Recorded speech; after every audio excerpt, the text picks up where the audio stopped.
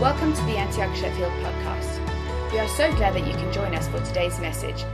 For more information about Antioch Sheffield, head to our website at antiochsheffield.org.uk. Good morning, church. My name is Victoria Jackson, and I help to lead a life group in our student ministry. So today's scripture is John chapter 6, verses 22 to 35. And this takes place immediately following the feeding of the 5,000. The next day, the crowd that had stayed on the far shore saw that the disciples had taken the only boat, and they realized Jesus had not gone with them. Several boats from Tiberias landed near the place where the Lord had blessed the bread and the people had eaten. So when the crowd saw that neither Jesus nor his disciples were there, they got into the boats and went across to Capernaum to look for him. They found him on the other side of the lake and asked, "Rabbi, when did you get here?" Jesus replied, "I tell you the truth. You want to be with me because I fed you, not because you understood the miraculous signs. But don't be so concerned about perishable things like food. Spend your energy seeking the eternal life that the Son of Man can give you. For God the Father has given me the seal of his approval." They replied, "We want to perform God's works too. What should we do?" Jesus told them, "This is the only work God wants from you. Believe in the one he has sent." They answered, "Show us a miraculous sign if you want us to believe in you. What can you do? After all, our ancestors ate manna while they journeyed through the wilderness. The scriptures say, Moses gave them bread from heaven to eat." Jesus said, "I tell you the truth. Moses didn't give you bread from heaven. My Father did. And now he offers you the true bread from heaven. The true bread of God is the one who comes down from heaven and gives life to the world." "Sir," they said, "give us that bread every day." Jesus replied, "I am the bread of life. Whoever comes to me will never be hungry again. Whoever believes in me will never be thirsty." This is the word of the Lord.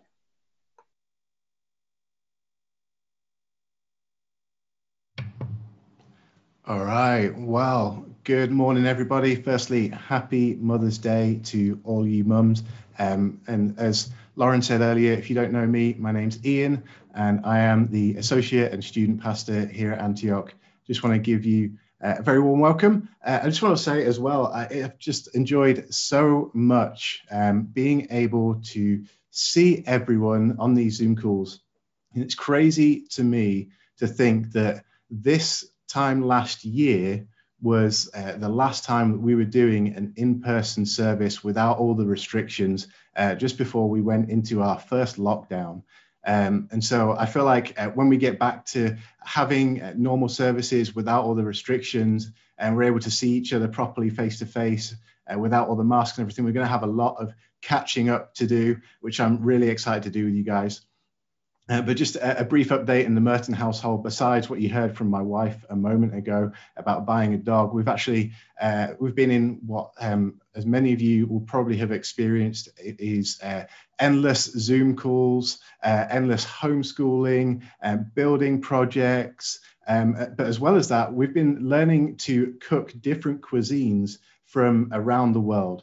Obviously, we haven't been able to travel around the world, so we decided that we were going to bring the different nations right to our own home. So we've been via our kitchen to Japan, we've been to Mexico, we've been to China, we've been to Italy, we've been to America, we've been to Vietnam and France. We've been all over the world right from the comfort of our own home by cooking different meals from those places.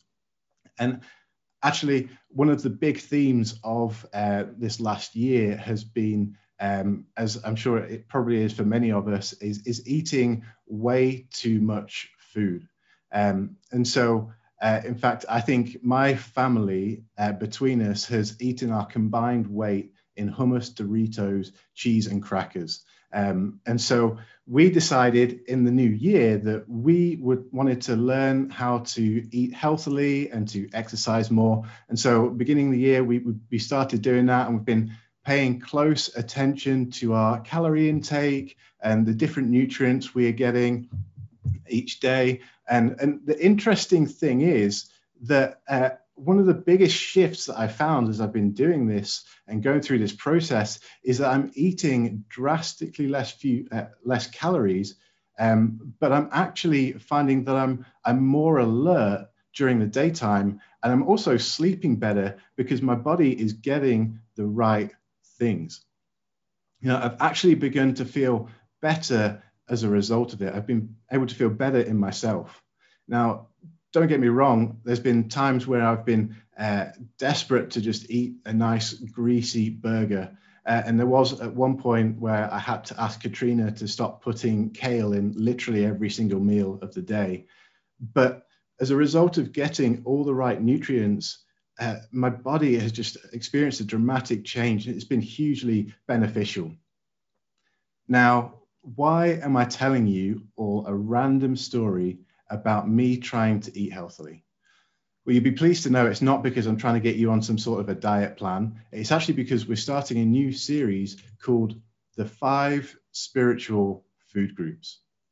And the premise of this series is that we will be able to actually look at what the Bible says about getting a healthy spiritual diet. Because if we want to be spiritually healthy, we need a good spiritual diet.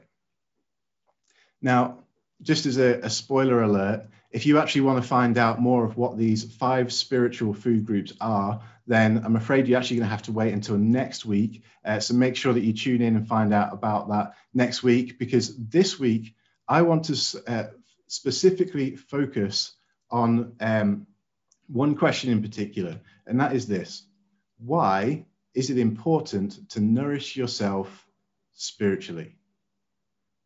Now, the majority of us probably think about what our physical bodies are needing multiple times a day, given most of us will eat several meals a day. But how much time do we spend thinking about what our spirit needs?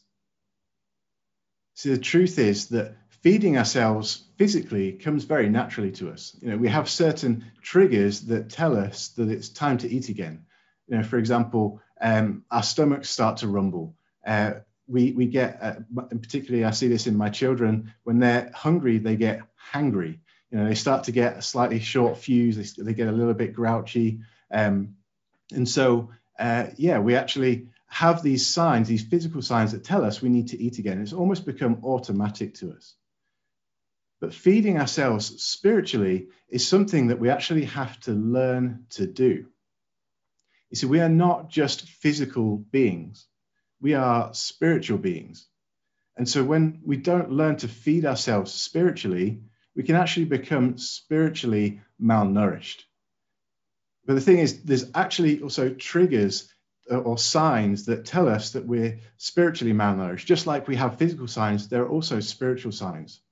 And so a lack of spiritual nourishment leads to a lack of intimacy with Jesus.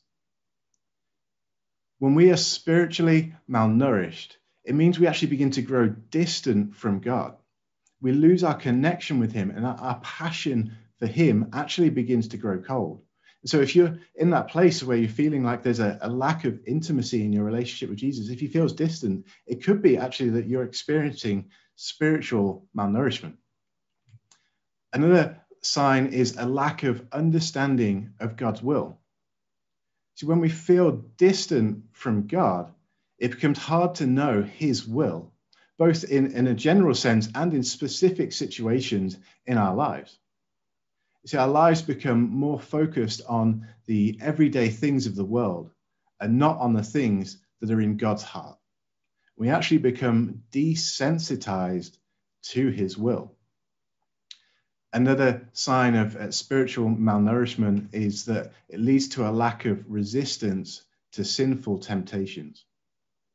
When we're not feeding our spirit, we're actually prone to sin more. And the scary thing is, we may not even be aware of it because we've become desensitized to the will of God. So I've found that when my relationship with Jesus isn't as strong as it could be, I find that I become more short-tempered. I find that I become a little bit more lazy, and the things of the world just seem to be that little bit more appealing. See, it's in God's Spirit in us that gives us the strength to overcome sinful desires and temptations. In fact, in Galatians 5:16, it says, "So I say, let the Holy Spirit guide your lives. Then you won't be doing what your sinful nature craves." It's the Holy Spirit in us that gives us the strength to overcome sin. Not us in our own strength. It's actually the Holy Spirit in us that gives us the strength to overcome sin. And finally, a lack of spiritual nourishment leads to a lack of faith in God. See, our faith is in God and what he is capable of. But when we feel distant from him, we actually lack the perspective of what he is capable of. So there's a lack of expectancy as to what God is going to do in our life. And the situations that we face in life seem so much bigger than what God is capable of. But the good news is that the opposite is true when we're spiritually nourished. If these are the signs of spiritual malnourishment, then actually when we're feeding our spirit, the opposite is true. So where spiritual nourishment leads to a deeper relationship with Jesus. It leads to a greater understanding of God's will. It leads to freedom from sin and temptation. And it leads to increased faith, a greater expectancy for what God can do in our lives. So these are all signs that we are spiritually nourished. But to put it more simply, when we feed our spirit, we experience a life of fulfillment in Christ. When we feed our spirit, we experience a life of fulfillment in Christ. So that leads us to a question: how do we feed our spirit? Well, this is where the passage that Victoria read comes in, which is in John chapter 6. And as she shared, this actually takes place right after a familiar incident that many of us will know about, which is the feeding of the 5,000. So in chapter 6, we see that after this incredible miracle takes place, it comes to nightfall, and Jesus and the disciples, they head over the lake that they've just been teaching by, and they head to the town of Capernaum, or the village of Capernaum. And the next day, the crowd actually wakes up and finds that Jesus and the disciples aren't there. And so they've experienced this incredible moment. So they want to find Jesus and find out more about him. And so they notice that the boats on the lake are missing. And so they decide to head over to the lake, assuming that he's gone to the village of Capernaum. And this is where we pick up the story. It says, they found him on the other side of the lake and asked, "Rabbi, when did you get here?" Jesus replied, "I tell you the truth. You want to be with me because I fed you, not because you understood the miraculous signs. But don't be so concerned about perishable things. Spend your energy seeking the eternal life that the Son of Man can give you. For God the Father has given me the seal of his approval." So remember, Jesus has just performed this incredible miracle. And they're beginning to wonder now, could this be the Messiah that the scriptures are talking about? So they decide that they're going to track him down just to find out more. But the problem is, in their heads, this crowd were expecting the Messiah to be someone who was just going to restore Israel from its physical oppression. It was going to be someone who they could make king and would destroy their enemies and make Israel a rich and powerful nation again. But Jesus here, he tells them, don't focus your attention on worldly things. Rather, focus your attention on the thing that will bring you eternal life. In fact, he says, spend your energy seeking it. Jesus tells them that this isn't something that supposed to just believe. It's not just something that we're supposed to just agree with. We're supposed to actively pursue this. We spend our energy seeking the eternal life that God can give us. And they reply to him with this. They say, "We want to perform good works too. What should we do?" And Jesus told them, "This is the only work God wants from you. Believe in the one he has sent." And they answered, "Show us a miraculous sign if you want us to believe in you. What can you do?" I just find this a really funny and interesting response from the crowd. Remember, these guys are the ones who just the day before witnessed Jesus perform a miracle with food. He took for 5,000 people, and actually possibly up to around 15,000 people when you include women and children. He fed 15,000 people with just 5 loaves of bread and 2 fish. And yet they're saying, "What can you do?" They're testing Jesus to see if he can do more miracles. And then they go on to say, "After all, our ancestors ate manna while they journeyed through the wilderness. The scriptures say Moses gave them bread from heaven to eat." And so they're referencing Moses because, again, they're looking for this Messiah that's going to be able to rule over them and change their physical circumstances. And Moses was someone who was the exact kind of figure that they were looking for. He was the one who took Israel and led them out of oppression and slavery in Egypt, and he led them to the promised land. And they're referencing this story where God intercedes on behalf of the Israelite people for food. And then every day, God would provide manna, which was this kind of thin, flaky bread substance that would appear on the ground, which would be the Israelites' daily provision of food. So they're looking for this leader who, again, is going to provide daily food for their situation. And they've seen Jesus this day before. He's provided this incredible miracle. And so, like, can you do it again? Can you provide for us again? But Jesus, he responds with this. He says, "I tell you the truth. Moses didn't give you bread from heaven. My Father did. And now he offers you the true bread from heaven." So firstly, Jesus, he actually points out that actually Moses didn't give you anything. The manna came from God. It was God who provided for you. And Jesus says, but actually, you don't need this physical bread. You don't need this manna. What you need is the true bread. So what is this true bread? He's not talking about something like a physical food here. He's actually talking about spiritual food. But the thing is, actually, if there is a true bread, then there's also a false bread. And these false breads are actually things that we turn to when we don't feed ourselves spiritually. We turn to other things to try and satisfy us and fill that void that is in us. And sometimes these false breads can be things that are obviously unhealthy, things such as drugs or heavy drinking or one-night stands, all these things they're things that we know we shouldn't do. They're things that we know are bad for us, but we go to them because they offer some sort of short-term feel-good factor. They offer something in the short term that kind of at least makes an attempt to fulfill that void that we're experiencing.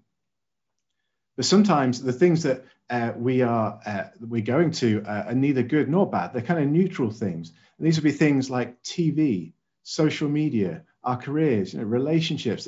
These are things that aren't evil, but they were never meant to be used in a way to try and fill that spiritual need, that spiritual nourishment that our spirit needs. And then there's finally, and this may come as a surprise to you, but there are actually good things that we can go to in order to try and fill that void in an unhealthy way. These would be things like sermons, Christian podcasts, and Christian books. Now, again, that may come as a surprise to some of you, and I just want to make it really clear. What I'm not saying here is that you shouldn't do any of these things. In fact, I strongly encourage you to do these things. I watch a lot of sermons throughout the week, I listen to Christian podcasts, and I have an office at home that's full of Christian books that either I've already read or at some point I intend to read. So the problem isn't that we're doing these things.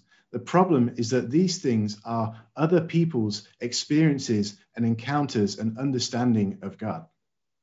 And we can't live on someone else's experiences and understanding. In other words, we can't live our relationship with God vicariously through someone else.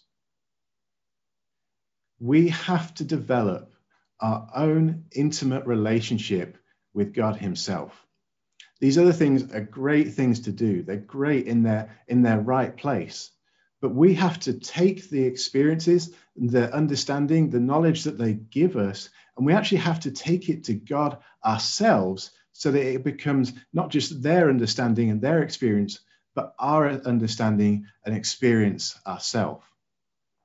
So if these things are false breads that we go to, then what is the true bread that Jesus is actually talking about in this passage? Well, let's look at what he goes on to say in verse 33. He says, "The true bread of God is the one who comes down from heaven and gives life to the world." "Sir," they said, "give us that bread every day." Jesus replied, "I am the bread of life. Whoever comes to me will never be hungry again. Whoever believes in me will never be thirsty." Jesus tells them that the true bread is the bread that gives life to our spirit comes from the one who came down from heaven.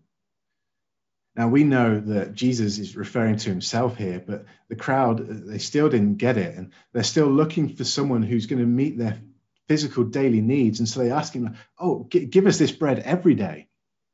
I can just imagine Jesus is in this moment kind of thinking, really? You still don't understand what I'm saying.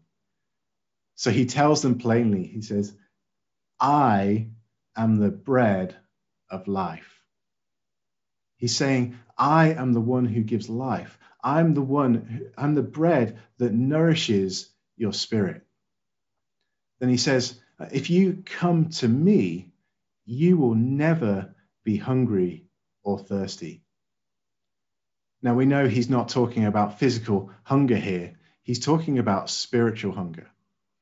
He's saying that when you are with me, then I will be all that you need. Then and only then will you be truly satisfied.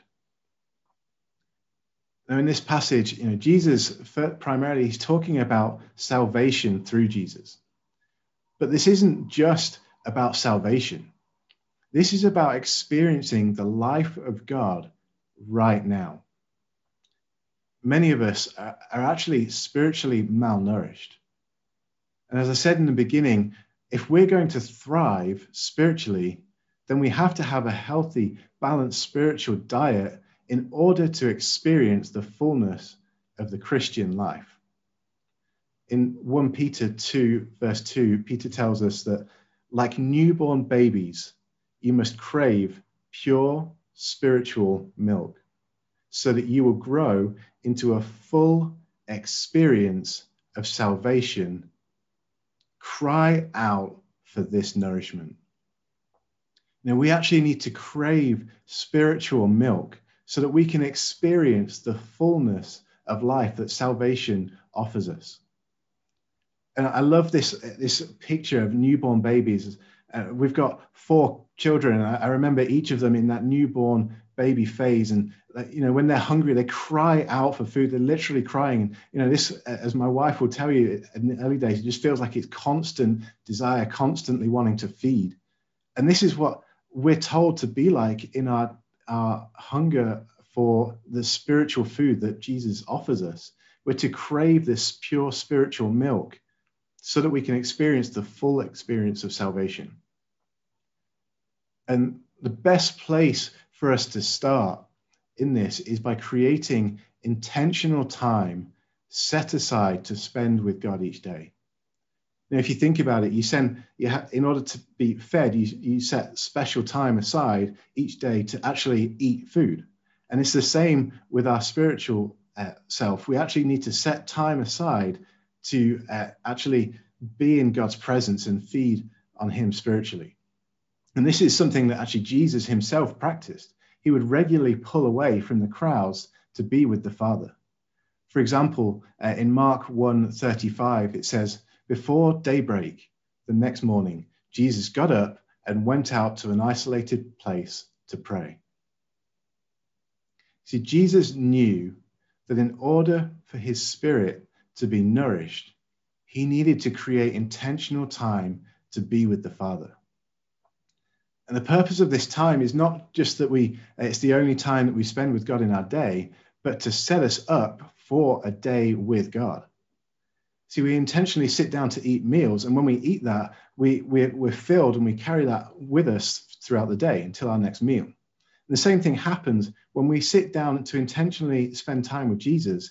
He is the bread of life. And so when we spend intentional time with him, we are filled with his spirit, which we carry with us throughout the day. Now, as I mentioned earlier, we're going to be looking more in detail next week about what spending time with Jesus means and how we can make the most of that time to really experience Jesus in the fullest sense. And so make sure that you tune in next week to hear more about that. But to close, I just want to say, if you are feeling distant from God, if you're feeling a lack of God's presence, it could be that maybe you're experiencing a sense of spiritual malnourishment. Maybe some of the things that I mentioned earlier were things that you're recognizing. I just want to ask you, what are you feeding on? I want to encourage you to go to Jesus, the bread of life, and let him feed your spirit. Let me pray for you. Jesus, I thank you that you are the bread of life. I thank you that you are the one who satisfies our soul. God, I pray that you would teach us how to be people who know how to feed on you. God, I pray that we would be a people who are spiritually nourished by your presence. Lord, I pray that you would teach us how to set time aside, to be intentional to be with you. Lord, I pray that you would show us what it means to experience the fullness of the salvation that you've given us. Lord, I just pray for those who are in that place of feeling spiritual malnourishment, Lord, that you would just help them and encourage them and draw them into a deeper relationship with you. In Jesus' name, amen. Thank you for listening today. To listen to more messages like this one, head to our website at antiochsheffield.org.uk/podcast. We are looking forward to seeing you soon.